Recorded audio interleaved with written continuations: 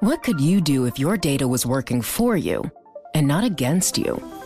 With Bloomberg delivering enterprise data directly to your systems, you get easy access to the details you want, optimized for higher-level analysis, and financial data experts committed to helping you maximize your every move.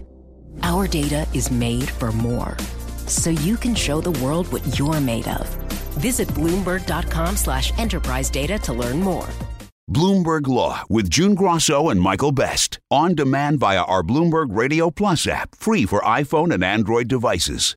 All right, now it's time for our daily Bloomberg Law Brief, exploring legal issues in the news. And today, Bloomberg Law hosts Greg Stohr and Michael Best discuss voter decisions over the death penalty in Oklahoma and Nebraska, which voted on capital punishment on Tuesday. They speak with Robert Dunham, Executive Director of the Death Penalty Information Center. Rob, the story in Nebraska seems pretty remarkable that the legislature had outlawed the death penalty and now the voters have brought it back. How did this happen so quickly? Well, Nebraska is a kind of special case. It was the first state in which a predominantly conservative legislature voted to abolish the death penalty. Then their repeal was vetoed by Governor Ricketts, and it became the first time in American history that a legislature of the same party as a governor overrode that governor's veto to abolish the death penalty. As a result of that, we had two different things going on. One was the governor trying to regain some political prestige because he had two other vetoes overridden by his own party members. And he chose the death penalty as the issue on which to stake his political prestige. Oklahoma, which is a state that, unlike California and Nebraska, has been actively executing people, or at least attempting to. Tell us about the initiative there. In Oklahoma, the Oklahoma death penalty process was under court attack. After the botched execution of Clayton Lockett, the United States Supreme Court granted review of death row prisoners' challenges to Oklahoma's method of execution.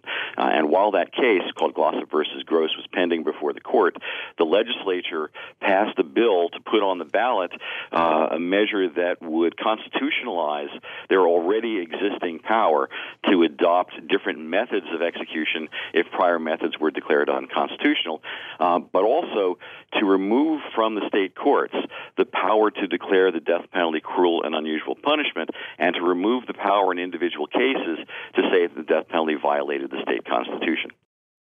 And that's Robert Dunham, Executive Director of the Death Penalty Information Center, speaking with Greg Stohr and Michael Best. You can listen to Bloomberg Law weekdays at 1 p.m. Wall Street time here on Bloomberg Radio. And that's this morning's Bloomberg Law Brief. You can find more legal news at BloombergLaw.com and BloombergBNA.com. Attorneys will find exceptional legal research and business development tools there as well. Visit BloombergLaw.com and BloombergBNA.com for more information. You can listen to Bloomberg Law weekday afternoons at 4:30 p.m. Eastern. In New York on Bloomberg 1130. In Boston on 1200 a.m. and 94.5 FM HD2. In San Francisco on 960 a.m. and 103.7 FM HD2. And Sirius XM Satellite Radio Channel 119.